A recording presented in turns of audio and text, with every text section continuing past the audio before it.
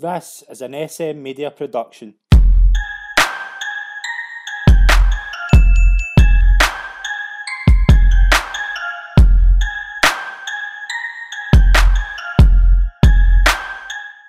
Hi everyone and welcome to this week's episode of The Sit Down. I'm Scott McPike, I'm your host, delighted to be here again. This week I'm joined by the true definition of a one-club man, the pride of New Farm, Kilmarnock legend Gary Hay. Gary, thanks very much for coming on, mate. Pleasure to have you on the show. Thank you very much, Scott. That was a nice introduction. How you doing? You all right? I'm doing well, thank you. I'm doing well. Yourself? Aye, good, mate. What's been happening? How you been dealing with the current situation we're all in? Again, like many others, it's just you just have to adapt, don't you, to kind of new things. Obviously, the beginning, kind of March time, we had that major kind of lockdown. It was almost like a reset button for everyone. So Yeah. it was weird, obviously. But I was actually still working during that sort of lockdown. My kind of current job, we kind of took things onto a kind of online platform. Yeah. So there's a huge amount of work was needing done in the background to make that happen for us. So I was part of a working group that was dealing with that. So I was kept busy with work, and also obviously my eldest boy, he's of school age, so he was doing his schoolwork from home. So it was a wee bit of helping with that as well, which was probably the toughest thing out of everything. Was having to do that. I've got a lot more respect for teachers, that's for sure. Brilliant. Like, as well as that, like, you're obviously involved with the SFA. Like, what have you been kind of doing during it? Like, how different has it been?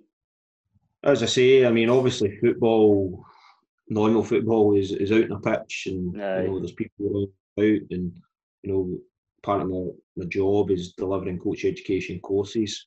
So immediately when this kind of happened, the whole lockdown, and football was stopped, at all levels. And we had to kind of get our thinking caps on and how we could try and still help coaches out there in the main to keep progressing, keep learning, and when we get back onto the pitch, and then they've got the better tools to be able to go and make the players better and give them better experiences. So I thought it was trying to take the kind of level 1 courses to an online platform. That's kind of snowballed into even parts of the B licence and A licence courses being delivered via online.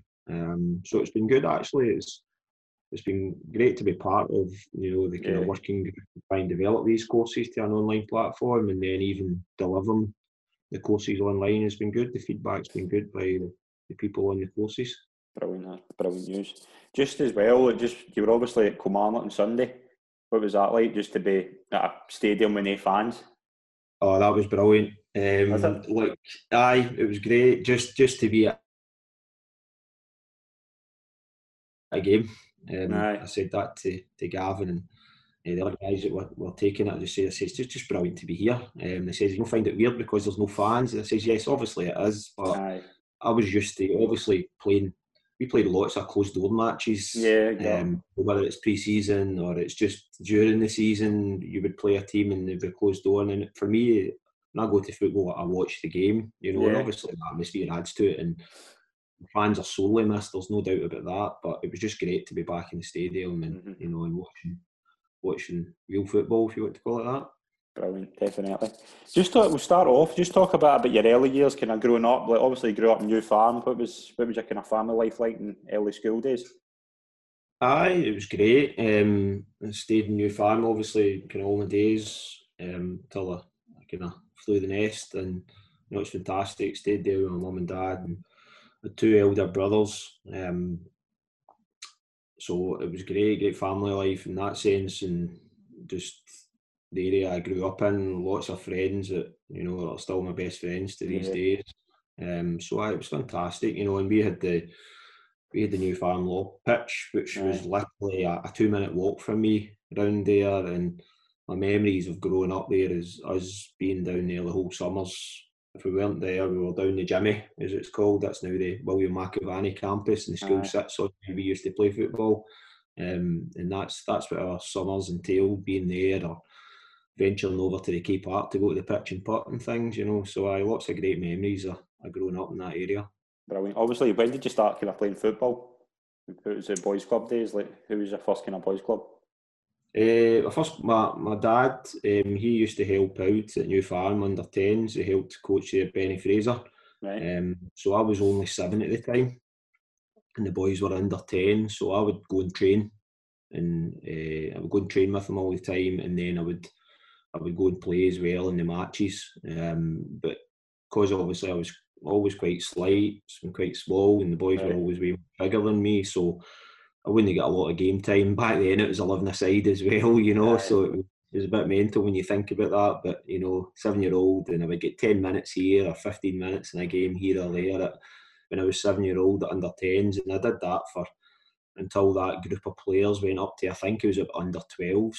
Yeah. And then, you know, Benny and my dad's like, right, we need to get you back to going playing at your own age group, because boys are starting to get really big now, you know, and they're going to trample all over you. So it was brilliant. It was a great experience. When I think about it now, I definitely think that helped mould me in the early days as a player, about, you know, having to deal with players who are bigger and stronger, and, you know, you have to be a wee bit smarter in the head to combat that at times. Definitely. As well as that, you also grew up a Kilmarnock fan. Like, who were your kind of heroes when you were growing up? It would be, the main one was Tommy Burns. There's no doubt about that. It was just, he came to Kilmarnock at the right time for me in regards of age I was. So you're really aware. You know, I idolised Tommy Burns. I just thought he was an unbelievable player, a great leader. Just a fantastic player. But there was loads of players around that, even like Bobby Williamson. I can remember going down to Rugby Park and Bobby would be playing up top, and thought he was a great player. And kind of latterly Ali Mitchell as well. You know, the Ballingery Bull, as he's known as. What a player Billy was as well. I loved him. Just all action. So, you know, some great players over the years that I got to see, but Tommy was definitely the kind of main one. Brilliant. And obviously, like, when you were coming through boys club and that, you signed for Kilmarnock when you were 14. Just talk us through kind of how that came about and how the kind of scouting process worked. Well, the scouting process was essentially, it was my French teacher who took the James Hamilton school team that I played in, and he was a huge Kilmarnock fan. He was a Kilmarnock shareholder as well, Mr. Thompson. And sadly not with us anymore. He passed away a number of years ago. But he had obviously had me for the school team, and must have liked what he'd seen, and he had informed, you know, Alan Robertson, and it was wee Jimmy Clark at the time, and Stuart McLean, who were the main coaches. So he got me in a trial with Kelly then. So you played with your boys club. So at that point I had been playing with Chris House Boys Club, and so you went and trained maybe once or twice a week. And you played your games for your boys club team in the weekend. So fantastic. I loved it. I loved, you know, obviously I was a Kelly fan, so getting to almost call myself a Kelly player at that age was a great experience. And obviously there'd been YTS in those days, wouldn't it? You know, again at 14 I signed what was known as a schoolboys form for Kilmarnock at that point, and again, even thinking about that, that's what a special day that was, because Tommy Burns was the manager of the club at that time. He came to the school. He came to the school, and I signed this with the head teacher present and my dad present as well. And my mum still has the picture up in the wall from that day. So I'm this wee spotty 14-year-old. Thankfully, it's in black and white. But a wee spotty 14-year-old, and Tommy Burns came to my school and signed me. I remember my big brother taking me down the town to buy me a new jacket because Tommy Burns was coming to sign me for the school at the school. So that was an amazing memory. I remember signing, and you know, I was obviously really shy and quiet, and you know, and Tommy Burns just says to me, he says, "Remember, son," says, "everything you do, you represent Kilmarnock Football Club. You don't let yourself down." And I was like, yes, sir. Brilliant. You know, I was terrified, but it was definitely something that stuck with me for sure. Brilliant. Was there any other clubs looking at you, or was it just Kilmarnock? It was probably, I had offers to go and train at Dundee United. I went up to train at Rangers once as well, but I was quite a shy wee guy, and I didn't enjoy it at all when I went there. To be fair, they were training in Blaze as well, which I had never really experienced before. Being an Ayrshire boy, I know it was quite common up in the Glasgow areas, but there wasn't many Blaze pitches in Ayrshire. I remember one being in Stewarton, and I absolutely detested playing on it. So I didn't quite enjoy that experience. Dundee United, I wasn't really interested because I was training with the team that I wanted to be with anyway. So I was delighted with that. Probably more latterly, after I had signed the schoolboy forms, I played the Chris House football team that I played with had folded, and then I moved to Valspar. Right, okay. Down there as a boys' club, and we had a really good team, to be fair. With a lot of boys that, when we turned 16, a lot of us managed to go into kind of professional clubs, and at that point, under 14s, under 15s, we went down south and played a couple of games. We went down to Oldham actually, and we played their academy team, and we beat them 10-0 or something like that. So, and Joe Royal was there, the Oldham manager as well. Off the back of that, he had asked he wanted a half a dozen of us to go back down when we were about 15 and train, and I was already signed with Kilmarnock in the schoolboy form, so I wasn't allowed to do that. But again, I wasn't too worried about that. Another one was probably the one that I was gutted about was we also had a Liverpool scout that had asked for a couple of the boys. They'd asked for 3 of us. I was one of them, and another boy, Robert Vincent, and Stuart Conley was another boy, and asked them to go down to Liverpool and train with them when they were about 15. And I was gutted. I'm not going to lie, I was gutted that I didn't get that opportunity to go, but because I know that would just have been a great experience. That was kind of where it was. Brilliant. Who was in that Valspar team? There was nobody that then went on to actually carve a professional career, unfortunately. But there was myself and Robert Vincent who ended up going in full time at Kilmarnock in the YTS team. And Robert actually did make 1 or 2 first team appearances for the club under Bobby Williamson, but then get sort of released when he was around 20-year-old. But the other guys, 3 of them actually ended up signing for Oldham full time when they were 16 and moved down there, but it never worked out for any of them. I think a couple come back up the road. Another boy, Lee, he ended up going down to London and sort of playing semi-pro, and I used to hear from him back and forth. I used to get a phone call every couple of years from him. So last time I spoke to him, he was gas fit, and he was also a semi-pro player down in the London area. So no, there was a lot of good boys, and as I say, we had a good team at that point. Brilliant. Just talk a bit about your YTS days as well, because every player I've spoke to that went through that said it was the best time of their life. Like, would you agree with that? 100%, yeah, I would actually. It's weird. YTS in those days, in my days, was nowadays what they do with the kind of young players. They invite teams of young players in, so they'll maybe take a whole under-18 squad into full-time football. But in those days, I think, the way the structures of first teams were, there was more experienced players, bigger squads. So it probably not allowed for maybe 3 or 4 of what they would deem the sort of better players in that young squad to be offered YTS kind of thing. So I come through the YTS, as I say, with Robert and Alex Burke. Another one, Gary McCutcheon. Don't know if you remember Gary McCutcheon as well, and Stuart Davidson. Who went on to forge a good career in the junior game. Heard the name. So we were it was a sort of 4 of us mainly with the YTS days, and it was just brilliant. It was absolutely brilliant. The downside it was quite often we didn't get to train. See if Rangers or Celtic were coming at the weekend, that we wouldn't train that week because we would be out. Gus Hollis, who was the head groundsman at the time, hard taskmaster, had us out, and we'd be cleaning seats, we'd be cleaning the bird shite off all the seats, and we'd be moaning about that. An 18,000 seater stadium, and they had us cleaning, trying to get us to clean nearly every seat in the stadium. I thought, there's not going to be 18,000 here. How can we not clean them all? How can we not get to train? And it was great fun because, as I say, Gus was a real hard taskmaster, and he'd be about, and we'd be hiding, and you had some great characters. You've got, Mark Gallagher, who's now the head's groundsman there. Gal was on the ground staff and was a brilliant guy.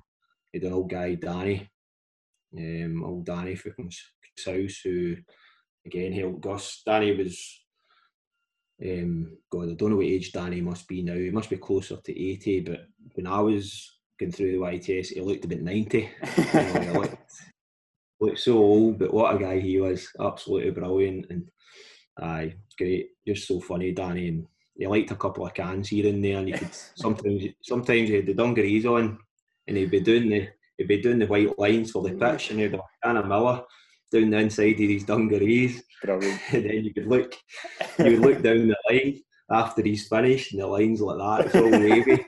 He's done. Honestly, what a man. An amazing guy. So the YTS days generally were some of the funniest days that we had. And brilliant guys that I did the YTS with as well. Mm-hmm. Obviously, though, you were kind of there for 7 years before you made your debut. Like, who were your kind of mentors, like, in the playing wise? Like, who were the kind of coaches that were helping you at the time? Well, the coaches, once I went into Kilmarnock, it was Alan Robertson was the kind of head coach, and Stuart McLean was another one. Paul Clark again was kind of out coaching at that point as well, and probably alongside Robbie and Stuart, probably the main one for me was Jimmy Clark. I remember Jimmy Clark was taking us when I was training at under 13s and 14s, and then by the time I was in YTS, Jim was also in as an assistant manager to Bobby eventually. So I'd probably say Jim was a fantastic coach and a real good mentor in that sense for us all, and as was obviously Alan Robertson and Stuart McLean, two great guys, and learned so much from them coming through. Mm-hmm. And as well as that, like youth team days, like what was the kind of memories for them? Like, again, just always kind of related to the YTS, but youth team days were great as well. Like, again, we had some good wee players there. Alex Burke was a fantastic footballer, obviously part of the '97 cup winning team alongside David Begay. David Begay was just kind of half a year older than us, so he'd already completed the YTS scheme. But Burke, what a player he was, unbelievable. And my memories are the youth team games was that really. It was, we could play games sometimes, and I remember we played, I think it was Hearts up at Newton Grange Stars Stadium. It was that we played them in a youth game, and Burke was absolutely rotten for about 80 minutes. 80 minutes just rotten, and we were drawing the game, and then he just had the last 10 minutes of the game, he just had magic, and he scored a couple of goals, or he definitely scored one, and then maybe set up another one just with brilliant trickery and brilliant skill. And on his day, he was just an amazing player, and he's one of the best that I've played with. Anyways, he was so talented, and he'll tell you himself, probably didn't fulfil it as well as what he should have. Mm-hmm. So obviously, I always said that, like, obviously, like, he done pretty well, but he could have done probably a bit more. But like, as well as that, like, I just want to touch on, like, it took, like, as I said, like, it took you 7 years to make your debut. Was there worries that you were never going to get that first team chance? Definitely. Again, I was 18. I was the same age as Burke. And it was the same age as David. When Bobby took over from Alex Totten, and everybody within, we were in the reserve team at that point, and Bobby was the reserve team manager, and I could see that Burke and Begay were ready to be pushed into that first team level. Alex Totten was the manager at the time, and quite honestly, he was too loyal to some players who, weren't good enough for him. And what the team needed, they needed that wee injection and a bit of youth and a bit of freshness to it. And that's basically what Bobby done. He took over the job, and Burke and Begay were playing from there on in, and it helped a good set of players. It just gave them another push and another bounce. And that was tough, because obviously I was a similar age, come through, particularly with Burke, came through the kind of youth levels with them, and I was so happy for him and so delighted for him, and just wanted that for myself. Yeah, definitely. And, you know, I just had to be much more patient, and you were going year to year after you become a kind of young professional out of YTS. I was going for a 1-year contract, thinking, I'm not in the first team here, I'm not going to get a contract here. And then, you know, Bobby's like, I see something in you, blah, blah, blah, keep working hard. You know, there's another year. And I kind of had a couple of years of that before eventually I got an opportunity. So it was really tough, for being honest. It was really tough. But again, there was a lot of good players in around the club at that point. Dylan I speak to Dylan Kerr quite a bit, and he was brilliant to talk to, and you know, he was more experienced, and you know, he gave me good bits of advice. And you know, as I say, the dressing room itself was brilliant. A lot of experienced players that had been round the block that were very helpful. And just like, obviously, like when we get to your debut, like you nearly go on loan to Queen of the South. Like, do you remember that? And how, like, what was it? Were you worried about? Were you kind of wanting to go there or to get first team football? Or? I was wanting to play, that's for sure, because again, back then you played reserve team football, and reserve team football was actually a good challenge because I would be playing with. I played with Monty a few times. You know, how good was he? How good was he to play alongside? Monty was just a brilliant defender. And again, I don't think he'll feel hurt if I say on the ball he wasn't the greatest, but there was nobody better than defending it than Monty. You know, his nickname was Ditcher, last ditch tackle, and it was his timing in the tackles, his reading of the game in those moments, absolutely fantastic, and he really looked after himself. You know, he was a real athlete, and again another great role model for a young player coming through at the club. So in Queen of the South, like obviously that doesn't happen, but what was the kind of memories when Bobby Williamson tells you that you're going to play against Rangers, because it was Dylan Kerr and Martin Baker get injured? So the loan was agreed with Queen of the South. I actually played for them in a friendly game down at Largs. They had a Sunday game against Kilwinning Rangers, and I went and played in it, and then I was back in training on Monday. And I think it was a Tuesday. Dylan was injured. Dylan had a lot of trouble with his groins at that stage in his career, where he was just a lot of pain, and I think it ended up being kind of osteitis pubis that he had, which is quite a sore one. And Bakesy was obviously in, and then I can't remember if it was the Monday or the Tuesday at training, but Bakesy broke his thumb, essentially in training. So then it was the Wednesday morning. For sure, we were in all week that week, because obviously it was coming up to the first game of the season, and Bobby pulled me in the Wednesday morning. He says, right, I've cancelled your loan to Queen of the South. You're playing at Ibrox Saturday. And I'm like that. All right, okay, great. And that was it. And then I left his office, and then we went to train. So from sort of the Wednesday to the Saturday, it became Bobby was working on his shape and his patterns and, you know, set pieces, etc. from kind of Wednesday onwards. So I knew I was playing from Wednesday, so that was a good thing, because it just helped me kind of process that in my head. I was desperate to play. Obviously, there's nerves, like any time, any game you're nervous. But then I was just kind of focusing, right, just do your best, and you know that, do your best and hope that's good enough, basically. Brilliant. And what was the nerve process like? What was the process like from Wednesday to the Saturday? Like, just how nervous were you? I was nervous. There's no doubt about that. But again, you know, always had nerves before a game. It's hard to remember if I was more nervous then. Probably would have been, of course. In my head, in any game that I went into, I always just tried to say to myself, just start well. If you get an early touch of the ball, make sure that you find a teammate nice and early. And even if that's a 5-yard pass, that's just enough to settle you into the game. So that's what I always try to do in most games, where just try and settle into the game, make a nice simple pass, don't make any mistakes, particularly when you play the further back you play, then you make a mistake, invariably it can cost the team a goal. So I was conscious of that. So just play myself into the game, and that's what I tried to do. So, you know, it was a wonderful experience, to be fair.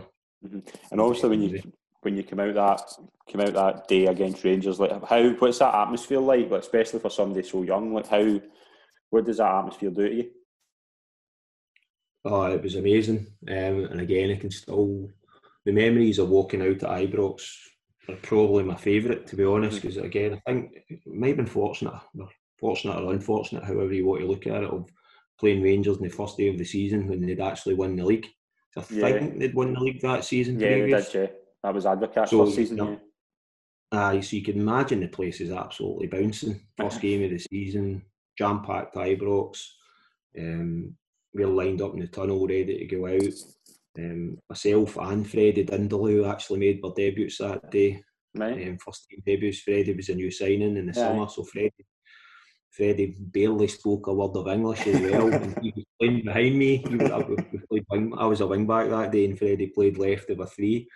It was good, and just the noise when you walk out, and just the noise, it's just so loud. And I can remember in that game and many other games, see when you're trying to shout to a teammate that's 15 yards away and he can't hear you. You know, so it's brilliant. Mm-hmm. I love that, and it's certainly one of the parts of the game that you miss is those big atmospheres. Big games, definitely. You lose 2-1 in the first game, but obviously it must have been a great feeling to play in your debut. Like, who were you up against that day? Like, who was your director? I was up against Claudio Arena, actually, who scored the winner, and who lost me, who I lost, sorry, for the goal as well. But again, they're a fantastic team. He was a good player, obviously. Really good player. So I was playing wing back, I think, that day, and Ali Mitchell was playing sort of in front of me as well, like in the inside a wee bit. So again, having somebody like Ali Mitchell in front of you who you know is going to work so hard was helps. So I thought overall I had a decent debut. I had a good game, but I get done for the second goal. I think it was Ali Mitchell. Rangers scored first, and then Ali Mitchell got an equaliser, and then Claudio Arena scored. They did a sort of wee kind of 1-2 at the edge of the box around me, and I just oversold myself. You know, that way I thought I was going to get it from, and he's popped it inside, and he was away, and he did kind of tidy finish by Big Marsh, I think it was. So I kind of done for the goal, but you know, I thought overall I had a kind of decent game, and you know, I think Bobby was happy with me, fair, because he never slaughtered me for the goal part. If Bobby was happy with your first game, he'll be delighted with your second game. Do you remember your second game for Kilmarnock? Yeah, I do for sure. Obviously, it's sort of ingrained in the memory of, you know, managing to notch a couple of goals. 2-0 against Aberdeen, and you scored both goals. How good a feeling was that? Oh, that was surreal, to be honest. And again, if you remember, I think it was Marco that maybe spoke to the press after the game, and he's like, "Listen, we're shocked that Gary's managed to score 2 goals because he didn't even score in training." He wasn't kind of far wrong with that one. Crazy, to be fair, and it was one of the games. Again, I was playing wing back that day. Aberdeen weren't a great lot, if you want to call it that season. Okay. I think he might have finished quite low down in the league, if not bottom that year, and were saved by reconstruction or whatever. I'm not sure if it was that season. I think you're right, actually. But you know, fantastic, great memories. You know, I can still remember both goals, particularly the first one, actually won goal of the month that year and that season, and Sports Scene or whatever it was called back then. That was a good wee proud moment. And you know, the second one I managed to score with my right foot of all things for about 25 yards. You know, I don't know what the goalie was doing, to be honest. You could have probably tied a bib to the crossbar and it would have saved it, but he never managed to. Were you always a left back? No, I was, again, funnily enough, my old boys club managers, Davy Love and Jack McGovern, used to give Alan Robertson pelters, because when I used to play with Chris House and Valspar, I was either left wing, left midfield, centre midfield, up front, and you know, scoring a barrel load of goals. And then, to be fair, I was in it Kilmarnock as a young player as a midfielder. Yeah. And then there was one game, I think it was under 16s, under 17s, under 18s friendly. I can't remember when exactly. And Roby put me to left back. somebody get injured, I think it was, and I went to left back, and basically he kept me there for then on after, because it was, I had good energy levels and I loved to get forward. Not so much at defending, but I loved to get forward, and we obviously seen something in me there that he liked, and I kind of stayed there from then on in, and didn't really get a sniff in midfield until kind of laterly in my career. And just as well as that, like obviously, like I've had Mark and Alan in the show and things like that, and I always ask them about who were the characters in that team. Like what was the team spirit like, and who were the kind of good characters in that team, in your mind? God, there's so many. They're said kind of coming through, like, obviously Durrant and McCoy Aye. Everybody knows in the main ones, but there's so many good professionals. Gus McPherson, Money, but what a professional. Learned so much from him about the game and how to look after yourself on a football pitch. Yeah. As I said earlier, Dylan Kerr was really good to speak to. Holty used to look after me a wee bit. When I stayed in New Farm, Holty stayed round the corner for me, and he would pick me up, because a lot of time I would get the bus to Rugby Park, and I would walk or whatever, and Holty would pick me up and take me, and he was a brilliant guy. And Gordon Marshall, Kevin McGowan, Hoodie, lots of just great people that looked after you, and just played and looked after themselves in the right way as well, which was a good lesson. Although liked to party hard as well at times, so it was a sort of good balance. So there was so many good people. Brilliant. Obviously, like during that season, you're in and out the team. You don't play. You don't play between December and May. Do you remember why that was? I was trying to think that actually. I was trying to think. I definitely picked up some injuries.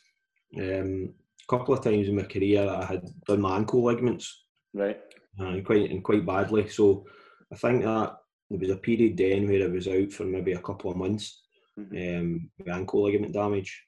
And that kind of kept me out the fold as such, and then kind of managed to get back in at a kind of latter stage of that season. I remember playing the sort of first 4 games. So we played Rangers, then Aberdeen, and I think we might have played St Johnstone in the Cup, and I'd get man of the match in that game as well. And we played the next one, and I think we get beat. And then Bobby had pulled me in. He says, "Listen, you've done great. I'm really pleased with you." Although he started that conversation with saying, "I thought I made a mistake giving you a new contract after that game in pre-season." We played a game in pre-season over in Germany against this second division German team, and I got an absolute roasting off this. There was a wee Iranian guy playing who was unbelievable, and then I had a 6'2" German wide player against me, so I got an absolute doing off of these pair. And Bob was like, "I thought I'd made a mistake giving you another year, but I didn't. You've done brilliant." He says, "But I'm just going to take you out of the team now and get Martin back in," and blah, blah, blah. And I was a bit annoyed because we'd lost one game, and maybe I wasn't even what I'd been the previous 3, but again, Martin was a new signing, so Bobby was probably thinking, there's a wee bit of justification to try and for your signings to give them an opportunity as well, and so basically get back in. But that's football sometimes.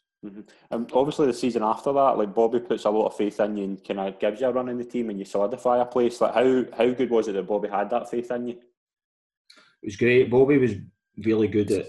He liked working on the defenders, which is funny as a striker. He was big on the back 4 being organised and structured. So we did a lot of work in the training ground based around that, and that helped me a lot. Because I was a forward thinking fullback. I wasn't strong in 1v1s, so these types of things. So I was always trying to play against the opponent thinking, right, I want to try and make you defend against me rather than me having to defend against you, because I know I'm not that good at it. But he really helped with understanding how to be part of a back 4, but distances for your centre backs, what you do in these types of situations. So it was really good. I think that season we actually might have went in a wee run where we kept loads of clean sheets for about, I think it was about 8 to 12 games we went in a run where we kept lots of clean sheets in those games, and picked up a lot of victories. Was the highlight of that the 3-0 win at Ibrox? Yeah, it was certainly one of them. You know, I remember us going up to St Johnstone actually and keeping a clean sheet, and that would have been a tough game. But the Ibrox game was brilliant, obviously. Funnily enough, I seen it on Twitter the other day there. I think it was 20 years ago or something, just the other day there. And again, looking back at the Rangers team then, you know, you're thinking, wow. But I do remember before that game, I think Rangers were in crisis basically because they had lost a league game and then they lost a Champions League game. You're thinking they're in crisis because of that. But you could see it in the players. You know, you could see that when things weren't coming off for them, you know, in the game, there's that kind of wee drop of confidence in their level kind of thing. And we just took advantage of that, and we were solid. And, you know, we done them in the counter-attack really well. And Andy McLaren that day actually was exceptional. You know, and Andy was a really good player. And I thought he was exceptional that day. That certainly helped us to the victory. Definitely. And just as another game I want to touch on for that season, obviously, like, it must have been an honour for you to come out for your boyhood team in a cup final at Hampden. You've come up against Celtic. How good a team were they, and what was the kind of feelings going into that game?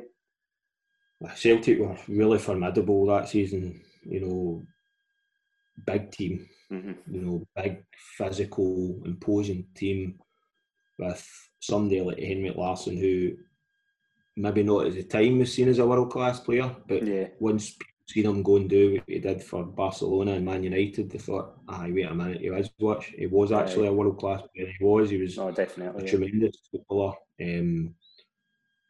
great finisher, so intelligent, so smart and tough as well, to be fair to him. And with him, and you know, you had Chris Sutton, who was a fantastic footballer, John Hartson, you know, the guys at the back that they had were just man mountains. They were a really strong and physical and imposing team. And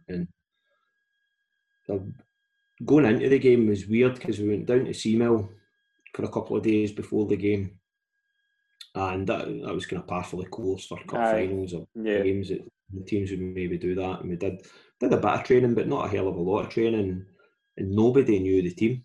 Bobby certainly gave no indication to me that I was going to be playing. He gave no indication to many others. I roomed with Hoodie in that one, and me and him are thinking, I'm definitely not playing. You know, I know that for sure. You know, I had no inkling that I was going to play. I'd been out of the team, then kind of come back in. I think I'd played up at Tynecastle previous to that cup final. It was maybe their game before, and I'd played in that. Did okay, but we'd lost the game as well. Sure, I was thinking that it would go with Bakesy. And then 2:15, we go into Hampden, and he names his team and he names his subs. And I'm like, geez, I'm playing. You know, which is quite mad when you think about it for a cup final. That probably know a wee bit more work done. We did do shaping and things, but it was like he was moving players all over the place, so he didn't have a clue, you know, who was going to be playing. So that was kind of mad. It was kind of flung upon you that you're playing. So I was delighted. We started the game brilliantly. I think it's been well documented. Durante obviously played, but Durante's knee was in a real bad way by that point. You know, and he was wrapped in cotton wool for the game, and he came out and he ran the show for 30 minutes. I think he was in midfield for Celtic. It must have been Lennon, Lambert and Petrov perhaps. Yeah, it would have been, And Durante ran that game for half an hour, 35 minutes. He was on the pitch, but then he just couldn't sustain it, and he had to go off. And it changed the game. And I know Celtic lost. Maybe Sutton they get sent off. Can't remember who, but I know they got a player sent off, and thinking, God, we have got a chance now. But Celtic, when we lost Durant, that was a much bigger loss. Definitely. Them getting down to 10 men, it really was. And we just couldn't cope with our power and our strength and their speed, to be fair, and we were well beaten in the day. Obviously, later on you scored against Rangers. Like, did you enjoy playing against the Old Firm? And like, who were the hardest players you come up against in that kind of? I loved playing against in the big games. Playing against the best players, because you knew that was a real test. Your level had to be so high. Fantastic players on both sides. We kind of spoke about all the kind of Celtic ones there, like Lambert, Petrov, Larsson, obviously. Amazing players. Rangers at that point, the kind of big Dutch influence. Aye. And so, Ronald de Boer, what a player he was. Aye. Unbelievable. He had the best nutmeg I've ever seen ever. On big Chris Innes at Ibrox one time. Oh, absolute belter, right in the halfway line. Big Chris is running in like a train to the side, and de Boer's not even facing him, and then just pops it through his legs. Oh, I was actually running back in with myself laughing at that point. He was an absolute belter. He was a great player. I loved Van Bronckhorst as well. So obviously, I was a left back at that point, and he played either midfield or left back for Rangers. And I just looked at him and thought, oh, "What a player you are! Just so cultured, great engine on him." And again, to have a career at Barcelona and Arsenal, so that tells you the type of player he was and how good he was. So I so many, and that was, that's a privilege to play against those types of players. And don't forget, probably one of our own, and Scottish, and Barry Ferguson. Yeah, definitely. Must have just been class to play against the players, like especially like when you're just 2 years you've been through and you're playing against like Larson, Hearts, and Sutton players like that. It must have been a tremendous feeling. It was great. I mean, I'm not gonna lie, at the time you didn't really think much about it. Aye. You're focusing on the game. These players are really good and really big, but if you go into games in awe of those type of characters, then you're in big trouble. Aye. Don't get wrong, there was time when we had some heavy defeats at both Ibrox and Parkhead because they were incredibly strong that time. I know there's always a gulf between the Old Firm and the rest of the league, but at that point, Rangers and Celtic, if you're thinking about wages and the players that they could attract compared to a Kilmarnock or Motherwell, etc., then the gulf was bigger then, I would have said, than it is nowadays. Definitely. Obviously, like Gary Holt goes to Norwich, and you're kind of linked there too. Like, how good a player was Gary Holt to play alongside, and like, how did the kind of near move come about for you? Holt was great. As I say, Holt used to pick me up and stuff like that, and he was a brilliant guy.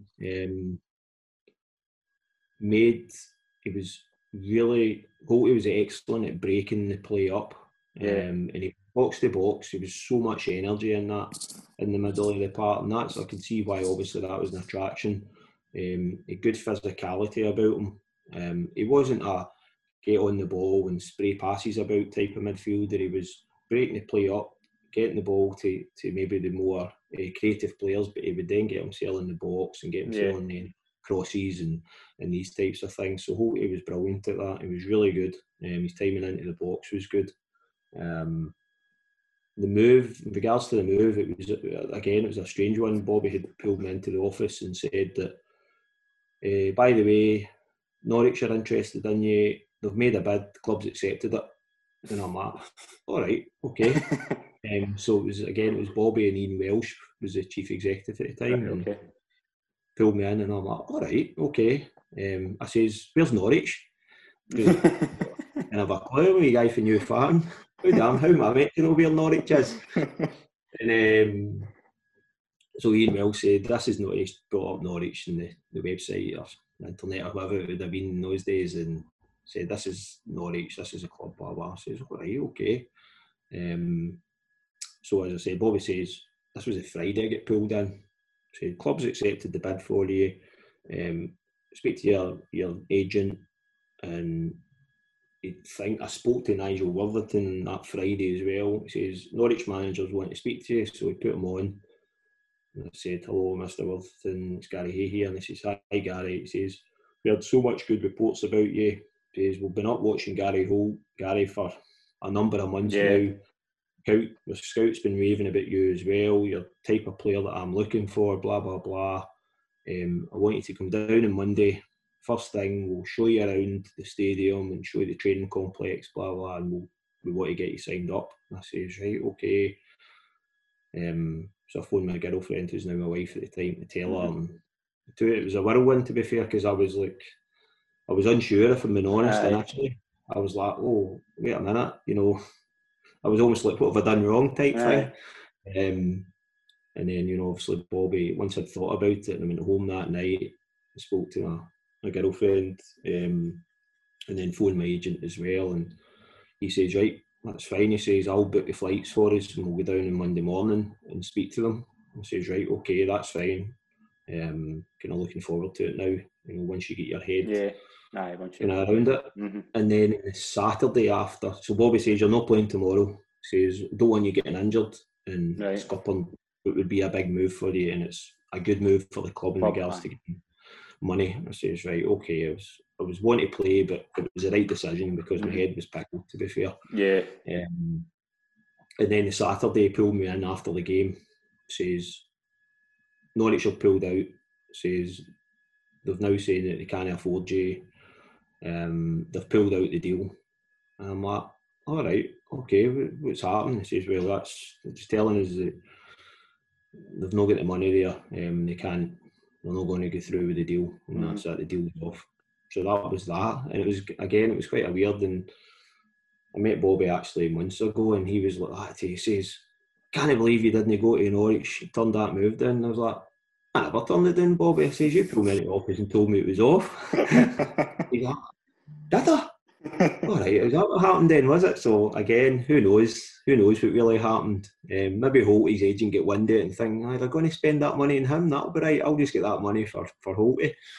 So who knows what happened, but you know, c'est la vie, such is life. And again, it was pleasing to know somebody else was interested in you, but it was also the club like, listen, we love you, etc. No matter what happens, you know, you'll be getting a contract from us as well. Yeah. And I ended up signing a 3-year deal with the club as well, because probably at that point I thought, well, we've got a bit of an asset here. If teams are interested in him, then, you know, let's get him signed up and we'll see what happens from there. So I was delighted to sign a 3-year deal, because I've been going from year to the next year. At that point, so it worked out well in the end.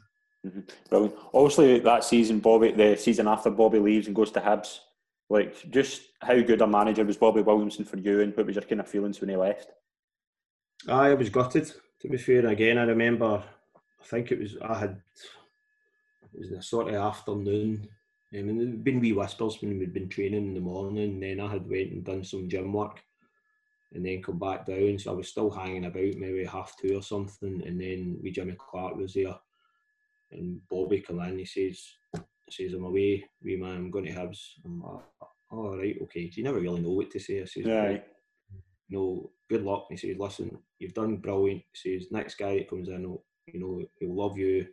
Just keep doing what you're doing and you'll be absolutely fine, kind of thing. So that was him, and Jimmy stayed for the rest of that week, I think, for the training. Right. When Bobby went to Hibs. And kind of took us through that. So I was gutted to see Bobby go, because someone had come through the reserve team with as well. He was a manager on the first team level.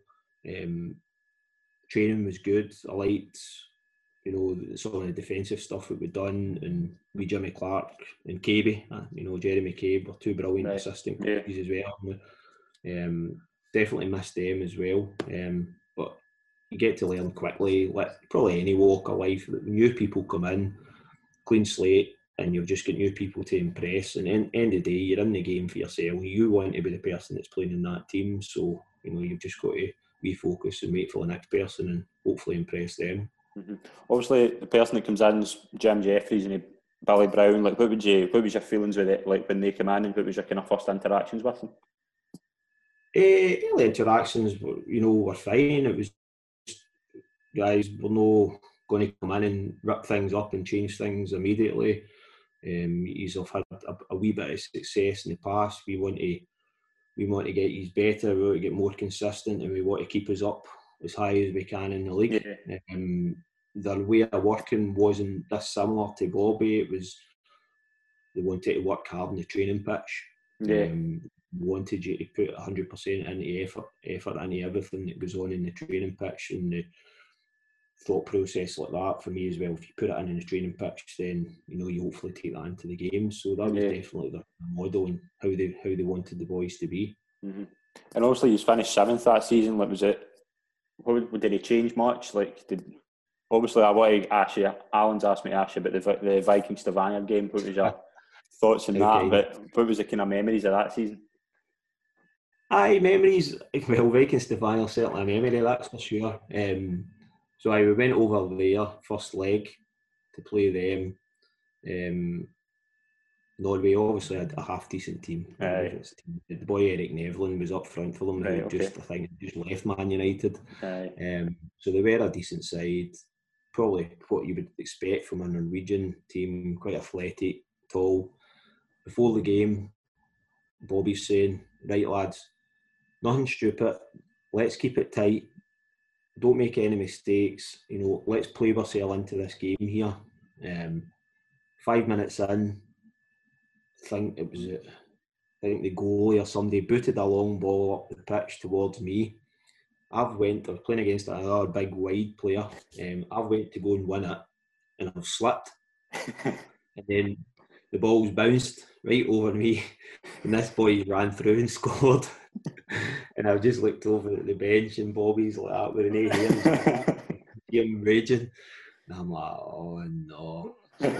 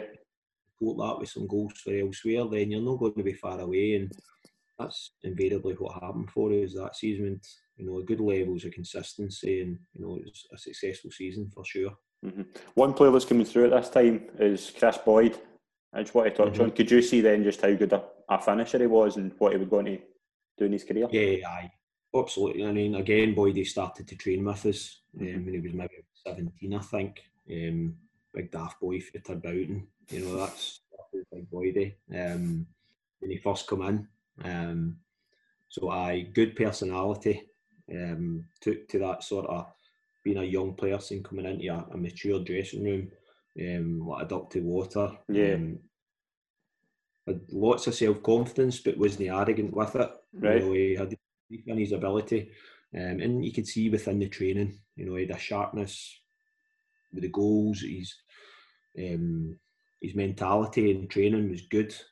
You know, he was desperate to score goals even in the wee five-a-side games, or if it was fun that he was doing, he was concentrated on it, you know, and you know, that's what I liked about him, is he's off the pitch, yes, he could be daft and love to carry on, but on the pitch, in the training pitch, you like to work hard, and you know, he did the same in the games, and he was a fantastic finisher. Yeah, brilliant.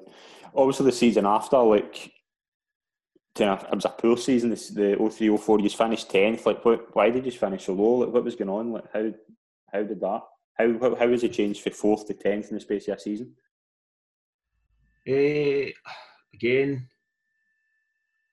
I think that season might have been the season that Big Marsh had left. Nah, it could have. It probably was. One or two other experienced boys had left, and then Colin Meldrum had been Marsh's understudy for a long time, but Melly was a wee bit older, but hadn't actually played that many games, and he got his opportunity and goal, and you're never going to replace Big Marshall, to be fair. It was always going to be difficult. I think I'm not blaming Big Melly for that. You know, it's Melly, and it's maybe the defenders around that, and the kind of team has lost one or two wee boy players, brought some others in that needed time to gel. Yeah. But again, you know, I think there'll be games where, you know, if Big Marsh had been our goalkeeper, perhaps it might have saved us. I'm not saying we would have been in the top 6, but it might not be what we had been. And I think that kind of plays a big part on it. And I think it's something that Jim was trying to fix, at least a season anyway. Yeah. Because I think Melly and then the boy, I think it was Francois Duberdeau. Right, okay, yeah. Who for me was nowhere near the level that needed to be. Goalkeeper in the Scottish Premier League. He was, to be honest, and that's didn't help us, I don't think. And then collectively that then kind of lowers confidence levels in people and these types of things. You hear it a lot with teams where you talk about, you know, we know we're strong at the back. We're not going to concede today. You know, we've got a real in that, and we know that the attacking players will go and hopefully nick a goal for us. So as well as maybe not being strong at the back, we struggled for goals that season. I don't think, you know, we get a great amount of goals. I'm not sure what Boyd he scored that season. He probably still get his normal quota of goals, but I don't think he was getting much help for elsewhere. Case, you know. And just as well as that, I want to just touch on this way. Like, obviously, the thing about Kilmarnock then was they always had a solid back line, like the likes of James Fowler, David Lilly, Dindaloo, Ford, Graham, players like that. Like, who were your kind of favourites to play alongside in the defence? Dindaloo, Big Freddie, because I say we both made their debut at the same time, and Freddie was brilliant. He was great off the pitch as well.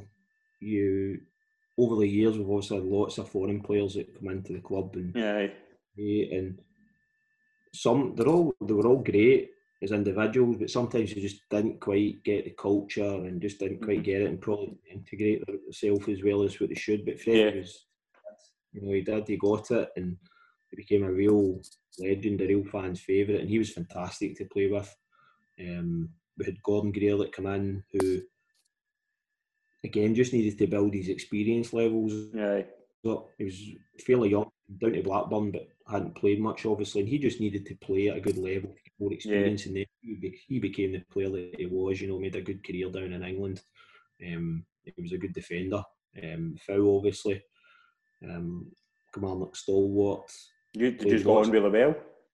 I going great with Fow and still do. Fow hated right back though. You know, that's it. He wanted to get a sniff in midfield, and that's where he ended up staying there because he did so well. But he hated playing right back. You know, it's too close to the touchline for Fow playing right back. You know, well out to stand for there, whereas in the centre of the park it's much harder. You know, so again, some good players, and it just took time to gel. I don't know when we managed to get Fraser Wright in. Yeah, he came in. I think he came in that season. Yeah, Fraser Wright came in for part-time football, and again took a while to adjust. To be honest, the first few sessions I seen him in training, I'm thinking, he's going to struggle because Big Boy terrorised him in training. You know, he was coming short, spinning in behind him constantly, and just, you know, really getting the better of him. But to be fair to Fraser, he really knuckled down. Period of 2-3 months, get his fitness levels up, really looked after himself, got stronger and everything else, and then became a fantastic player for Killie, a real great servant and a real fan's favourite, because he was no nonsense, but he actually get much better on the ball as well, and did excellent. And again, guys like him started make us look more solid, and he brought Alan Coleman. That's right, yeah. And another real good goalkeeper. Madman off the pitch. Is he? Oh aye, lunatic. Typical goalie, most of them were. Aye. But Coleman was a special lunatic, shall we say. So again, but what a goalie, great goalkeeper. Yeah.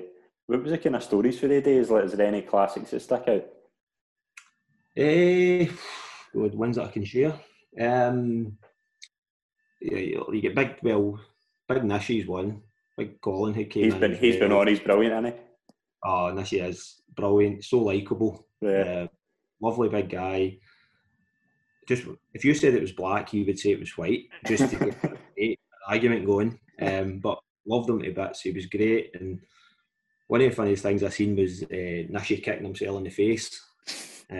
Easter Road. Ball come into the box, and I think he had his back to goal, and I think he tried to attempt to do like an overhead kick or something. And he kneed himself in the face and had to get treatment physio. Oh, absolutely. What a boy. That was some good nights out, that's for sure. Just did the team spirit never change? Like, was it always just a good atmosphere like, in the dressing room all through your Killie career? Aye, it was really.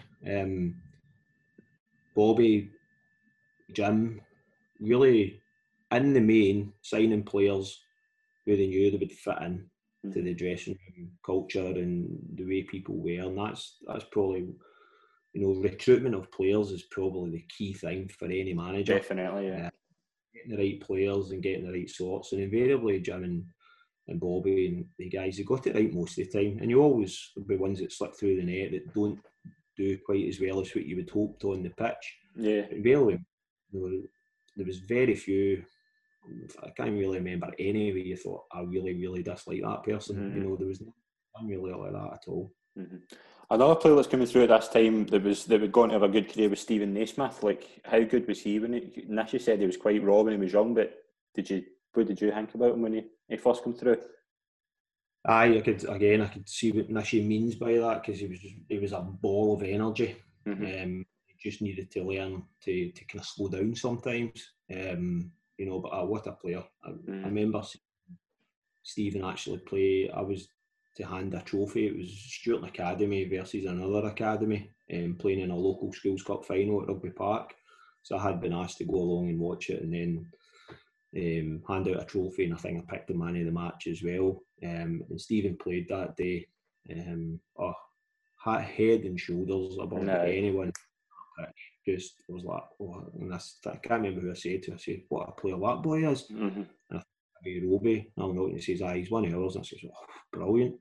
What a player!" And then when he came into the first team environment again, a wee bit raw, but just a great boy, absolute sponge as well. We trained up in Glasgow at that point, and we would car share it. I would drive most of the time. It would be myself, Nazy, Boydie, and one or two others over the course of the years. That must have been a fun car. Oh aye, aye, good fun. Again, daft as a guy with a good laugh, and Nazy then again, he was a sponge, because he'd want to talk about the game. He'd want to talk about. He said, "What do you think I should do? What are we doing in this situation, Gary? Or what do I need to do this? Blah blah blah." Just a sponge, and I thought, his attitude and desire, second to none. Nobody better. They worked harder than him. It was no shock in the least the career that he's had. I really, really.